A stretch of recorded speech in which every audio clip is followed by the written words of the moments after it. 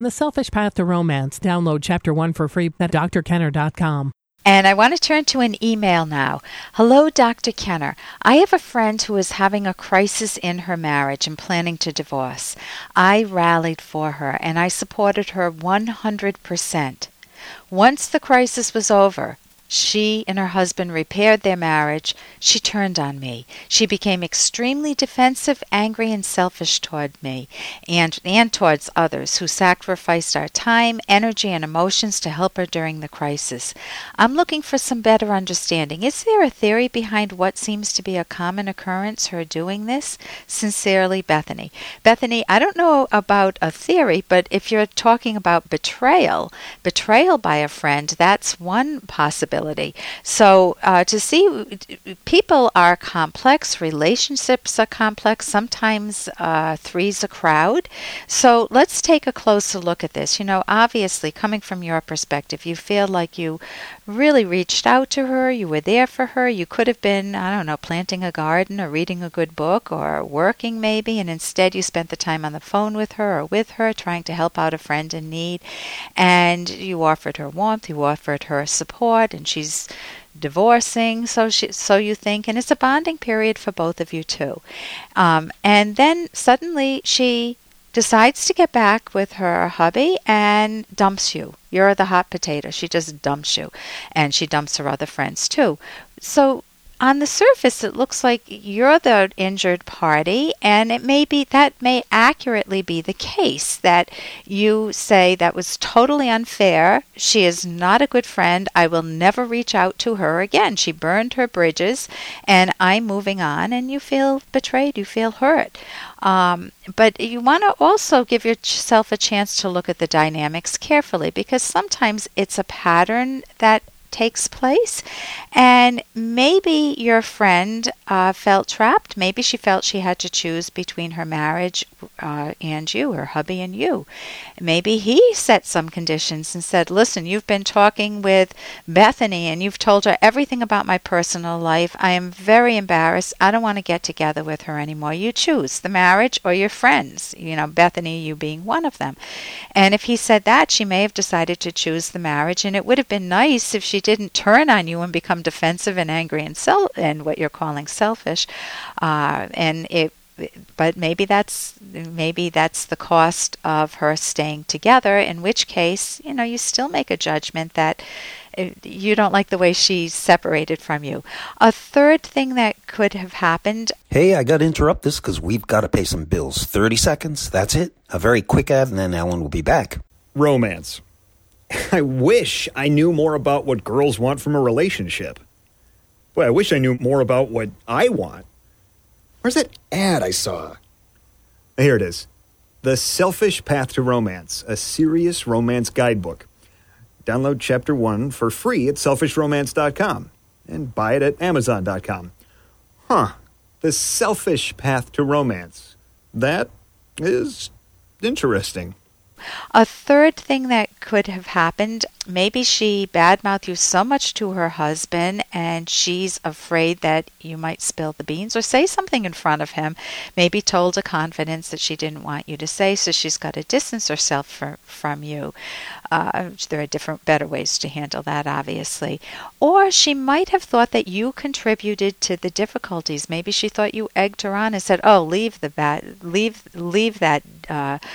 that guy, you know, he's no good for you, never has been," and she felt like you fueled it, you and the other friends fueled it, and so now she's angry because now that she's mending it, that's the case. So there could be many different reasons. She just may want to move on in her life. So you're hurting. What do you do with your hurt? Well, you need to know how to judge friends, and the standard that's the healthiest is a trade relationship. You can help out a friend, but at least they offer warmth or support or a rational explanation as to why they're acting as they do, and you can make the decision whether to stay with them. But it feels like in a friendship, you rub my back, I rub your back, and we both win. If you feel that you are sacrificing your time and energy and emotion, I mean, to me, the alarm bells go off, because it sounds like you didn't want to help her, but you did, and you sacrificed. You would much rather be doing other things, but you had to give up everything for her. If you did it out of duty, then that's a mistake you may be making. I don't like to be the recipient of duty. If someone says, I was hoping to go to the movies today, but Ellen and I stayed home to be with you, it's like, well, why didn't you go to the movies? I don't want to feel guilty now because you didn't do what you really wanted to do. I would much rather you be happy and be honest with yourself. So sacrifice is not good in relationships. It often undermines them and destroys them. So if you had a conversation with your friend who decided to stay in her marriage and turned on you, if you had a conversation where you said, after all I did from you, how can you leave me? You're awful. And she looks back at you and said, how can you not want me to get back with my marriage? I can't believe it. And I didn't ask you to be here. You have one of these very emotionally laden fights. That's not healthy for either of you. If you wanted, you could get the book Difficult Conversations, How to Talk About What Matters Most. I may be paraphrasing the subtitle. I think it's on my website, drkenner.com, and that might help you. So I wish you the best with that, and it's so important to evaluate friends, and I think it's really important for you to evaluate what actually went on blow by blow so you do gain what you're looking for, an understanding as to what went on in your particular situation, Bethany. And here's a little more from Dr. Kenner. Madison, you have a question? Yes. Yeah? What's your question? I would like to know, when a person has DID, okay. Well, that's dissociative identity disorder. It used to be called multiple personality disorder. Okay. I'd like to know how does one identity not find out about another? Oh my God, you're out of my territory. I work with some people who are highly, highly traumatized early on in my career, and usually it's due to some pretty high trauma. Is this you're speaking about? Were you diagnosed with this or a friend? This is research for a book. Oh, you're researching for a book. Okay, I'm not going to be able to help you any more than you would be able to find out online. I know that when I worked with people who were disturbed, I worked with highly abused children, and I also worked with adults who had been highly abused in their childhood. And when, Madison, are you there? Yes. Okay.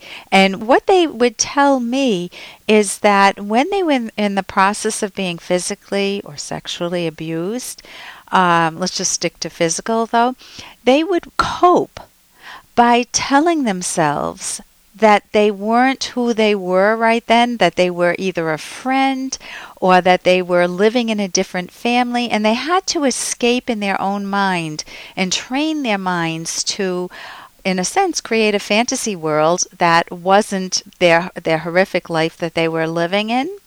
Okay. What have you read about it? I Googled it. I read the WebMD definition and basically all of the pages they had on that. Okay, and you're doing a paper for school, for college, or high school? Actually, I'm writing a novel. Oh, you're writing a novel, and it's involving somebody who's got DID. Dissociative identity disorder. Are you going to have them travel? The fugue, dissociative fugue, where they just take off and travel for a while? No, I was going to keep them in one place. Okay. Well, I wish you the best with your book. Thank you. For more Dr. Kenner podcast, go to drkenner.com and please listen to this ad. Here's an excerpt from The Selfish Path to Romance by clinical psychologist Dr. Ellen Kenner. A romantic partner to avoid is someone who tries to fake their self-esteem by using defense values. People may use values that they possess or aspire to as substitutes for genuine self-esteem and to cover up self-doubt. Examples are money, looks, intelligence, popularity, fancy clothes, expensive cars, large homes in wealthy neighborhoods, social status, and sexual conquest. Not all these values are necessarily irrational. The problem is that they are held compulsively and even desperately. An expensive car can give you pleasure, but not if you just want to own it to show off. You are still the same person with or without the car. Whether others approve of you or not does not change who you are. You can download Chapter 1 for free at drkenner.com, and you can buy the book at amazon.com.